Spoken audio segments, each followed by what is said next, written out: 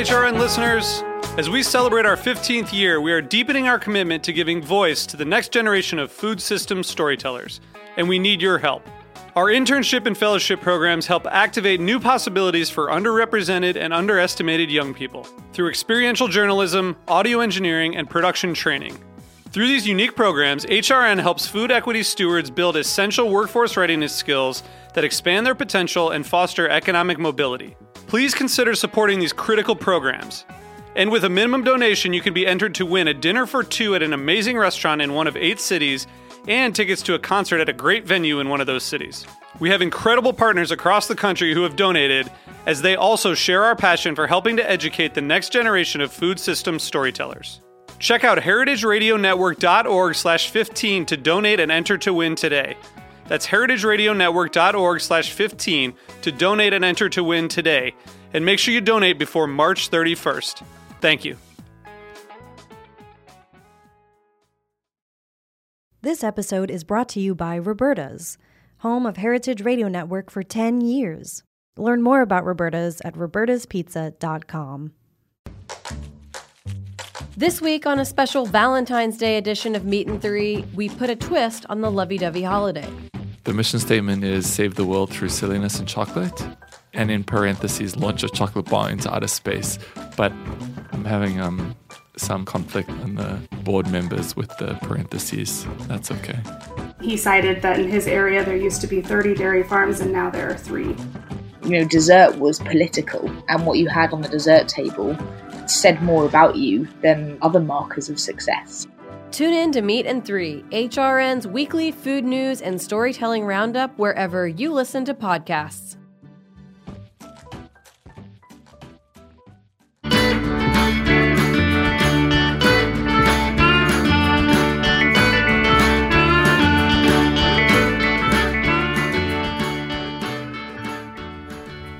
Welcome to Feast Your Ears. I'm Harry Rosenblum, and I love to talk with people about what they do and how it influences their personal food stories. This is a show about people, life, and food. If you're just tuning in for the first time, all the previous episodes of Feast Your Ears can be found in the archives at heritageradionetwork.org.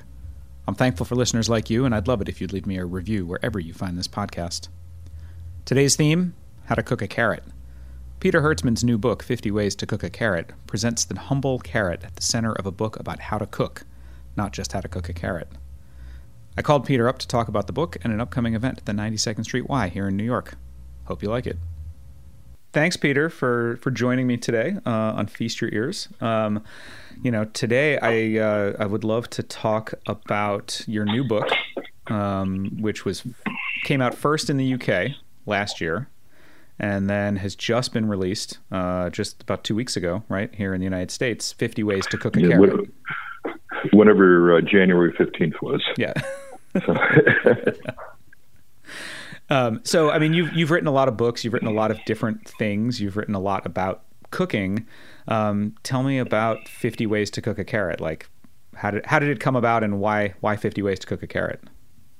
Okay. There's sort of two avenues to follow here. One is the direct of how it came about, and the other is why it came about. Yep. So let's do the direct first. Sure. So there's an exercise I do that works best with either chefs or advanced students in some sort of professional cooking program, where I ask them to choose an ingredient, something that is a general ingredient, like onions or potatoes or meat, beef or something like that, not sure. Yak milk, right. or right. things that are hard to get a hold of, expensive, and fairly limited in scope. And just to quickly think of 10 ways to cook that, and which 10 separate ways. So, with a red sauce or with a white sauce, or that's only one way. It's with a sauce. Sure. And the reality has turned out that for most of them, when you work rapidly, they get about 5 and they get stuck. And so one day I said, well, maybe I'll do it to myself. It's Dr. Heal thyself. And I did it. I picked a carrot. I picked a carrot because they're cheap, yep, readily available, multiple forms, it's just a good thing to start with. And I came up with 104 ways to cook the carrot. Now, I took 4 hours to do that, I should admit. Yeah. So it wasn't quite the same test. Yeah, longer exercise in your case. Yes. It filled a Saturday afternoon. So I took that and I said, okay, here's these 104 ways. Are some of these too similar? And I decided that all the pickling should be a single method rather than individual methods. So the lactic acid fermentation and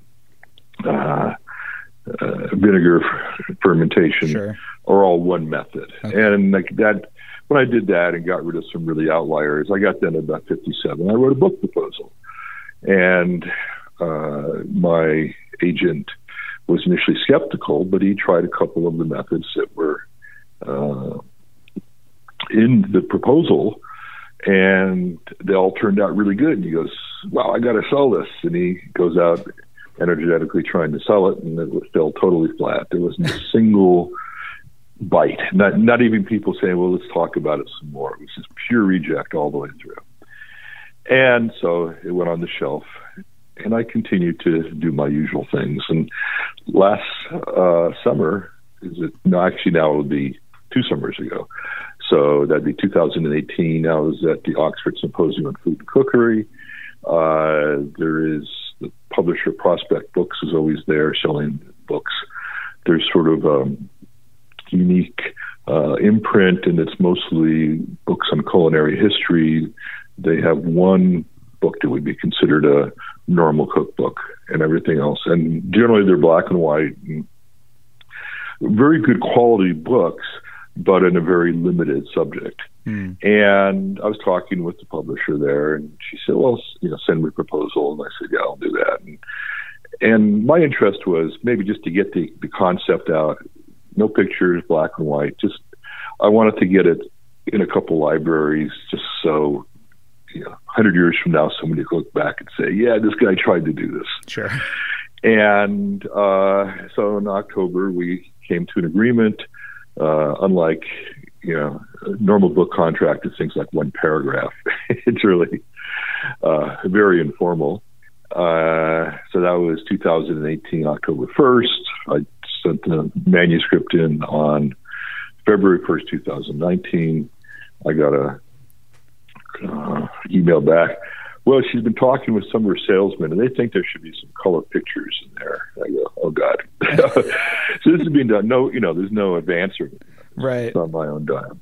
And so I wound up, I do have the experience of doing that. So I set up a studio in my dining room in my little apartment here, and shot a bunch of stuff and sent it out to her. And thing went out to the printer, and on early July in Oxford, it was released. And so that's sort of the history of the book. Now that's one thing. That's sort of the nuts and bolts of what happened. But a number of years ago, I should probably give you some background. So I taught at places like Sur La Table, these recreational classes for 10 years. Initially using my own recipes, and eventually one of the reasons I left was because they had used their recipes and they really were not, I didn't feel they were of good quality. But I also taught for 10 years, mostly knife skills, but some cooking at a job training center. And then 5 of those years I taught 2 days a week in the county jail in the minimum security area, just general cooking. And what I came out of that was I felt that the modern professional cooking programs were going about it wrong. I should also add that I learned my cooking working in restaurants in France and Switzerland. Yep. And so I don't have the professional training that a lot of these that I'm actually railing against. And so I wrote a paper for a meeting in Oxford, and what it was, I proposed a new curriculum for professional cooking schools. It was actually a framework for a curriculum. And what it does, it breaks down training into 3 areas. The first being understanding ingredients, the second being understanding methods, and the third being preparing the classical dishes from all different cuisines, not just French, but Chinese and Japanese and things, to begin to understand how these dishes evolved over time. Just because I have a different method doesn't mean I don't think you should ever make, a beef bourguignon or a sukiyaki. Right. I think those are, I do that myself, I would, but understanding them, because this also came from a couple of recipes that I actually tracked the history, like blanc manger, which is now done as a dessert, was originally a porridge essentially made out of almond milk for invalids. This, boiled beef, the French version of boiled beef, and how that changed through time. Sauce Robert, those sort of things where I have access to the historical documents. Even something like macaroni and cheese, the 18th century recipes are so much better than modern ones. It's really amazing. But let's talk about that for a second. What makes them so much better? So let me finish. Well, sure. We'll get back to that. Okay? We'll come back to it. I'll put a pin in macaroni. I digress easily, obviously. And what happens in the mid-'90s, the books change and being more, there's head notes coming in, and we have the feeling of the teacher now standing next to us in the kitchen, and better pictures and all that stuff. And the recipes begin to dominate over methods. And that's what people now think. That's what I learned from the Sir Todd classes was people thought they had to learn a recipe. And you'd come back and you'd teach somebody a recipe for, spaghetti with meat sauce. And see them the next week say, well, did you try it yet? No, I couldn't do it. I didn't have that, pincho dried thyme I needed for it. Right. Yeah. Or I needed to buy a medium saucepan. Well, that's the whole communication thing is, and how big is a medium? Yeah. There, if you look at, we could have a whole conversation just on all the indeterminate adjectives that have been added to recipes since about 1990. And I've had discussions with recipe coaches who insist these are very important things. And I just get totally frustrated by it because, like you said, medium saucepan, what drives you up the wall even more is, you're baking something, 350 oven, 30 minutes. Yeah. Okay, well, first of all, the likelihood of that person's oven being 350 is fairly low. Yep. Yeah, because of calibration issues. And then it depends on where they're put in the oven. It depends on the type of oven. It depends on how they're shading things. There's all these different things that affect it. And, is the pan the same as the recipe was tested in? And it's rather than saying, cooking till it's done, right. I mean, describing how it should be when it's done. Yep. Yeah. So so now you asked another question and I said, put you off. I don't remember what it is now. So we got to the the how the book came about. Yeah. And so, I mean, and I guess the thing that I was sort of, trying to get to is like, what is so 50 Ways to Cook a Carrot accomplishes kind of, I guess, putting out there in the world this methodology that you use to teach people how to cook as a way to think about the ingredient that they're using and what can be done with it. Mm-hmm. Right? And as soon as you choose an item, you also then limit yourself because there's a lot of methods I could use on other types of ingredients that wouldn't work on a carrot. So the first thing when you do a process like this is you have to understand the ingredient you're working with. Carrots are very high in pectin, which means that making jams or anything of that nature become just really simple because they thicken beautifully. Yeah. They are the cellulose in carrots is really strong, And so even when you grind it, put it in a Vitamix, which should puree the hell out of it, you can still perceive bits on the tongue. Right. So it means that for some things you're going to have to use filtering techniques and stuff. It comes in, a multitude of forms nowadays, so that may or may not make an issue. One of the things I did in the book is I use a lot of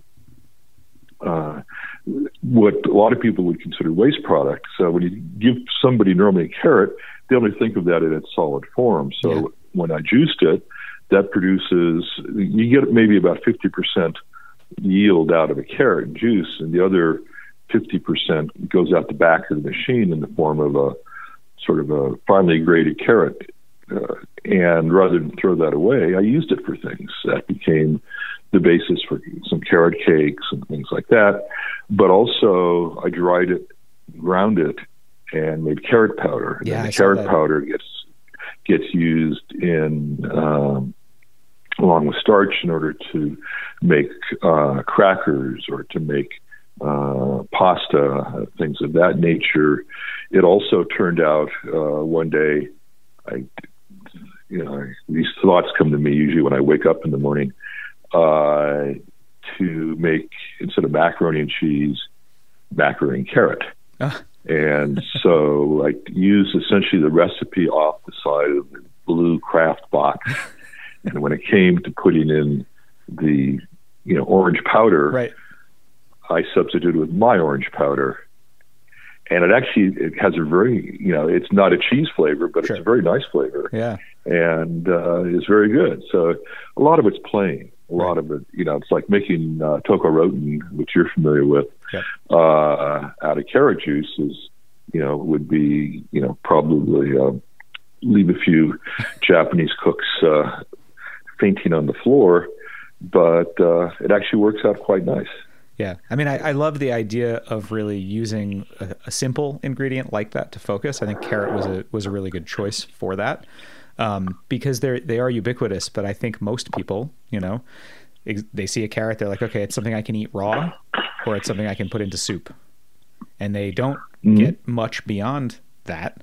And then I think the idea of taking that and then applying it, certainly in a class situation, to other ingredients. So you have a class coming up in March on the 18th at the 92nd Street Y, and will that follow that sort of format? Will you use carrots, or are you going to use, will that be kind of, will you present something to the group who then have to come up with methods? So the class, I teach a class like this in two parts. The first part is the exercise. So they have to come up with the ingredient. And it's always then becomes a challenge because I don't know what the ingredient is going to be. But it then, as a group, the idea is to think about all these different ways. So when I did this out in Brighton in England to a group of chefs, the first ingredient we worked with was a potato. And so with a potato, what do you have in a potato? You have lots of starch. Yep. So what are all the different things you can do with starch? You can make all these, Southeast Asian style noodles, for instance. Just as a sort of, thing that came to mind. Yeah. And, you could see people's, it's almost like it was a cartoon, all these light bulbs going off on top of people's heads. And it was amazing, some of the things that were proposed. And that's before you get into, start throwing in some of the modernist ingredients. The only two that I actually use a lot in mine is the xanthan gum, which I love as a thickener, and either agar or gelatin, depending on whether I want it hot or cold. And different things. The agar is easier to work with than the gelatin. Unfortunately, I no longer have access to sheet gelatin, which I really love working with. The powdered stuff is a real pain with some of the small quantities. But people don't think of it like an onion. Okay, so it turns out an onion actually has a fair amount of sugar in it. Right. And once you eliminate the acid from it, it gets to be quite sweet. Yeah. I think sweet onions mean they have more sugar. Actually, sweet onion means it has less acid. Right. Sure. And but you can juice an onion, and you can take that onion, you make a syrup out of it. Yeah. And in the classical way that you make maple syrup, just boil it down, and that's so. Like in the carrot book, there's two different ways of making syrups. There's the classical boil it down, which in the process it goes from being orange to a brown color because of oxidation, right? And it takes on these caramel sort of colors. Yep. The other way is the 19th century French method, which the best writing on that was actually in the 1938 Le Rose Gastronomique, which is a great English translation of from 1964. There's like 5 pages of syrups in there made of all different ingredients. And most of them are essentially a flavored simple syrup. Right. So if you do lemon juice usually is too strong to make into a simple syrup by itself. So you water it down, and you order maybe 40-60 with water, and that is mixed 1-to-1 by weight with sugar. Got it. And you cook it till the sugar dissolves, and you have a shelf-stable syrup that'll last for, I have some that's, because I made too much of it, it's like 10 years old still. Sure. And so like this, I was given 10 pounds of persimmons, the Fuyu, the harder persimmons, yep. At Christmas. And I don't have space for 10 pounds. Right. So right. That afternoon, I canceled all appointments and made jam. Yeah. Well, the jam produced also a lot of extra juice. And so that I made into syrup. Yep. Yeah. Carrots are 4.5% sugar. Maple juice is 1% sugar. It takes a lot less carrot juice to make syrup than it does to with maples. Yeah, I saw that. I noticed that in your book when you talked about the boiling it down like maple, and I had never really thought about that. Right? I mean, sure. I mean, the sap coming out of maple trees that in places, especially where especially in New England and into Canada, it's going to start very soon. I've seen some maple taps out already. That stuff that comes out is barely sweet if you taste it, and it takes an incredible amount of boiling to make it into syrup. And in the old days, before they piped it to a central location, when they had the buckets out yep. under each tree, it was incredibly dirty also. Yes, absolutely. Yeah, full of bugs and all sorts of stuff that had to be extricated from it. Now it becomes a matter of foraging and theft and all sorts of other issues. Yeah, smuggling. Yeah, there was a great article some years ago about the guys who stole thousands of gallons of maple syrup. I feel like that's quite a difficult heist, messy and sticky as well. Yes.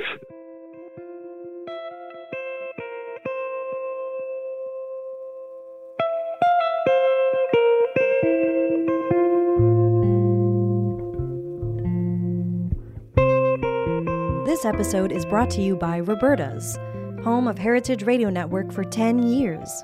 Roberta's was founded in Bushwick in 2008 and has become one of the most iconic restaurants in the country. HRN made its home inside of Roberta's in 2009, and together they have become part of the DIY fabric of the neighborhood. Roberta's, the pizza restaurant, is open for lunch and dinner 7 days a week and serves much more than just the famous wood-fired pizzas. Their team dreams up new salads, pastas, and sandwiches on the regular. Roberta's Tiki Bar is alive and well in the back garden, serving up frozen drinks in the summer and hot toddies in the winter. Stop by the bakery and takeout spot next door for fresh breads, sticky buns, and pizzas to go. And of course, there's the 2 Michelin-starred Blanca tucked away in the garden for truly daring diners. But Roberta's also extends beyond Bushwick, with multiple locations in New York City and now in Los Angeles. You can also find their frozen pies in grocery stores around the country. The spirit of Roberta's, like Heritage Radio Network, is everywhere. Here's to many more years of pizza-powered radio. Learn more about Roberta's at robertaspizza.com.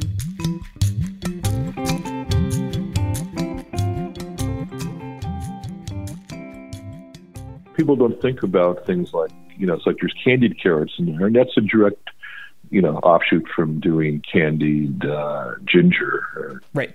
That type of thing. The carrot pastry cream. Sure. So in writing the book, did you come up, do you have a favorite way to cook carrots now? If I'm, using them by themselves, I would say roasting. Yeah. But then again, I like roast vegetables, so that's, sort of a no-brainer. Yep. And it takes the least amount of work and happens the fastest. Yeah. I really like, nice caramelized carrots, but that's, low temperature for an hour. Yeah. Yeah, it takes a lot longer, and it's a lot more watching. The roasting is certainly. Yeah. I feel like with a lot of vegetables, roasting is the best bang for the buck in terms of input time versus output, quality. But I like carrot syrup. Yeah, I mean, I like that you go into fermentation. There was a moment, gosh, it must have been, it was back in 2009, maybe. So 11 years ago, there was a carrot disaster in Brooklyn where I saw someone post on Twitter a photograph of a truck that was carrying pallets full of carrots that had overturned. And there were just 50-pound bags of carrots. I think they were actually from Quebec. It was sometime around this time of year, maybe a little bit later into February. And I went down there, and the truck had been taken away by a tow truck, but there were thousands of pounds of carrots just on the sidewalk. Mm-hmm. And so I threw a couple in my van. I thought, well, sure, I'll take, 150 pounds of carrots. Why not? And then, of course, I had them sitting. This is when we had the Brooklyn Kitchen. I had them sitting in the walk-in. And I was like, what are we going to do with all these carrots? I mean, it's a lot of carrots. And so what I ended up doing was grating most of them and fermenting them because I needed to preserve them somehow. And then that led into a dish that I had, or sort of reminded me of, or figured out that I could use it in this sort of Bulgarian dish that calls for cooking chicken with sauerkraut, but I used fermented carrots instead. And that has become kind of like a staple dish in our house, is to grate carrots and ferment them like sauerkraut, and then cook, basically you roast chicken on top of fermented carrots. Well, just as an aside, I'm giving a paper and tour in June on the social history of sauerkraut. Huh. And one of the things I'm trying to do in this book is to simplify this. So fermentation is a great example. In the proposal, I had written a more extensive about fermentation, but still, compared to, books that are out on the market now on fermentation, where they're, 500-page tomes, I got it down to a couple pages. Right. And that came from my personal history in things like trying to make sauerkraut, or the first time I tried, one of my favorite drinks is a Gibson, and that requires a pickled onion in it. Yep. And so I decided I wanted to learn how, rather than buy these things, I didn't like the ones I was buying, I wanted to make my own. And I started looking for all these, vinegar pickled recipes, and there was so many, stand on one foot and tickle your left ear, and all these other steps that never made sense to me. And it turned out to do this, all you got to do is equal parts vinegar and sugar, bring it to a boil, throw the onions in, and stick it in, set it aside. Yep. Bottle it. Yeah. That's it. You don't got to do anything else. Right. Yeah, you can write it in, one sentence, essentially. And maybe two if you want to tell people to wash the lids on their mason jars or something. And that's all it takes. And it doesn't take all this other detail to do it. And I see this in, so many recipes nowadays. I remember we had one at Sur La Table for doing just like a pie crust, a pastry crust. Yep. And this thing was 2 full pages, single-spaced of TypeScript. Wow. And and they got in trouble because I would teach it and I would just say, here, you need this much butter, you need about this much flour, take your fingers, do this with them, and you got to, set it aside to hydrate, and you'll be fine. Yeah. Oh no, you got to, what if this doesn't happen? But all this stuff is happening, or all these mistakes are happening because all these other extra steps have been added to it. Right. I mean, I made pie crust yesterday, and I just used the 3-2-1 ratio. I used 12 ounces of flour and 8 ounces of butter and 4 ounces of water and a pinch of salt, and it worked out great. Yeah. Well, we used to do that in the jail because we wanted to make pie crust, and we didn't have any, a Robocoup or whatever to do it in. We didn't have all this other fancy stuff. And, in a bowl, we had the flour and a crude scale to do things with, and lots of hands. And so, with people with time on their hands even. Literally. Yeah. And they always came out great. Yep. And it didn't take lots of fancy instructions. This is when you learn from mom. Well, I had to say when you learn from, because I didn't learn from my mom. I learned, my sharing with my mother is, she shared her cigarettes with me. Right. But people learn from their parents. It wasn't like all these different, things. It was, hold the spoon and do this. Yep. Right? It wasn't all sorts of mystic type of stuff. And so what you learn is how to hold it.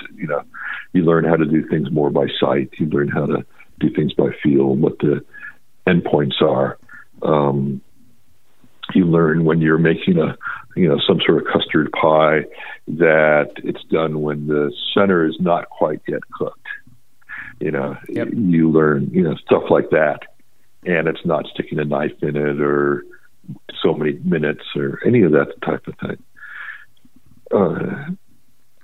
I know that in your classes, you also often go over common cooking misconceptions, which I feel like is where this conversation is sort of headed. Can you tell me? Well, so we went.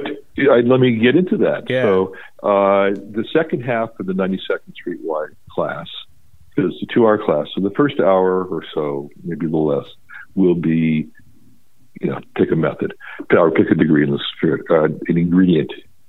Yep. Back up. Well, the first hour will be pick an ingredient. The second hour is going to be just presentation, and which is always a hard thing, and try to sell a class where you say, okay, I'm going to teach a cooking class, and we'll do no cooking, and there'll be no food to eat. Right. But as you pointed out in our communication before this interview, you can actually cover way more ground if you're not standing over a stove. You can impart way more knowledge to people, I think, in a presentation. Oh, you certainly can. So the second half is I'm going to take a subset of the 50 methods and go into more detail. The things like braising, where I want to go into the history of braising. Because it is one of the earliest methods that was used.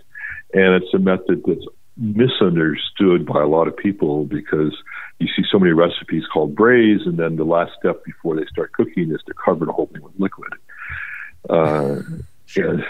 The classic hearth cooking of meat was done with little or no liquid. And just put in, what nowadays would be a low oven temperature, but, next to the fire, right. And you come back in 4 hours and everything's cooked and it's tender and there's lots of liquid because the meat, when it shrinks, gives up water.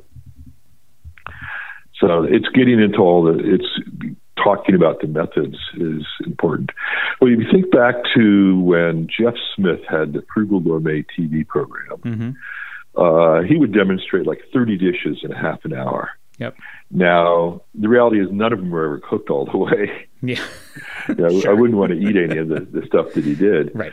But the idea is you can demonstrate, very quickly how to cook a dish. When you get into these modern classes now where everybody has to participate and everybody has to cook every dish, you're limited to very simple things. Yep. That have can be done very quickly, because also in most schools, if it's tied in with the store, you got to have time set aside to spend money in the store. You have to have time set aside to eat it. So we got to the point at Zero Tog where we would do all the prep. Everything was cut. And then people complain, why didn't you get to cut, an onion? And I would give the example of the day when we had people still cutting, and this one person was supposed to cut one onion, an hour later had not finished, but was swearing at us if we took it away. So like the whole class was dependent on her finishing this onion, right, which she wasn't finishing because she was spending most of her time talking to her friend. Right. You could do a lot more by in demonstration. Yeah. People think that in a hands-on situation, they're getting hands-on training. But the reality is, in most cases, you have one instructor for 16 people, and they're doing it, and there's very little sort of hands-on training. There's the sort of stuff that I got in, working in restaurants. Now, some things I was a skilled Chinese cook, but not a Western cook when I started doing this. So I knew how to do, cutting and things quite well. But all the other stuff, somebody had to show me. Right. But luckily, you only had to show me once, and then I could go do it. Yep. And it also provided an opportunity. I remember one summer I was shucking scallops, a thing you can do in Europe, but don't get to do in the United States because they come pre-shucked all the time. Except from Massachusetts. And here in the Northeast, if you're lucky enough to get them out of Massachusetts, you can get them full and whole in the shell. Well, that's great, because then you get the coral and you can do stuff with that. But you can't get them from Jersey or anywhere else along the coast. They have to get shucked on the boat. Yeah.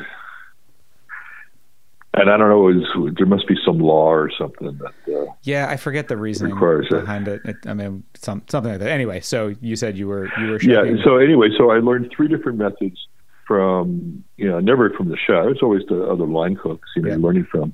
But in each restaurant, this was their approved, accepted way of doing it, and it was the best. Right. And they were all different. Right. So, and I bet they all yield the scallop out of the shell at the end, right? Oh yeah. Their one though was what really made it different was he never used the scallops on the same day they were shucked, and he let them go through rigor. Yeah. And they were, a scallop has sort of an angled side to it. Yep. And he would put these in a hotel pan, 2 of them together, pushing against each other so they would straighten up and become more cylindrical. Huh. And that's how they rested overnight. Interesting. And it was a really interesting technique, but you can't do it when you get your scallops in a jar. Right. It doesn't work. It's too late. Yep. But that's the sort of stuff, I've written about this also, the secret handshakes, why so much of this stuff is so easier to do in a restaurant than at home, because of, restaurant you can use the secret handshake to do things. And what I'm finding funny is Friday night I was at a restaurant, a brand new restaurant here in San Francisco, and it's an open kitchen, and I was watching some of these young cooks doing some prep, and it's like I wanted to jump over and say, there's a much easier way of doing what you're doing. Well, Peter, it's always a real pleasure to get to catch up with you. So people should check out your upcoming class at the 92nd Street Y called How to Cook Anything with Ease. It's on March 18th. They can also find out more about you and your writing and your work at hertzmann.com. It's HERTZMANN. And they can pick up 50 Ways to Cook a Carrot, I guess either on Amazon or wherever books are sold, as they say. Yeah, actually, if you go to hertzmann.com, there's a little square in the bottom where you can click on it, which has my little blurb I've written about the book, and it lists a number of ways to get it. Because I find a lot of times you can go to ABE Books and get it cheaper, new ones even cheaper. But sure. Yeah, I shouldn't recommend this, but there's lots of used ones out there also. I don't get my my royalty, which I'm hoping someday I'll have enough royalties from this book to pay my expenses of taking the pictures. Right. Right, to cover the carrots used in creating the book. Yeah, well, one of the reasons I chose carrots is in quantity, I own 60 cents a pound. Right, of course. Yeah, much better than writing a book on scallops. Yeah. Well, like I said, it's been great to speak with you, and it's always fun to catch up. And thanks for coming on Feast Your Ears. Thanks for listening to Feast Your Ears today. To find out more about 50 ways to cook a carrot and Peter Hertzman, check out hertzman.com. You can find Feast Your Ears as well as lots of other great shows at heritageradionetwork.org, on iTunes, Spotify, Pandora, Stitcher, or wherever you get your podcasts. Please reach out to me if you have any questions. You can reach me via email, harry@thebrooklynkitchen.com, and you can follow me on Instagram @thefoodballer. Talk to you next week.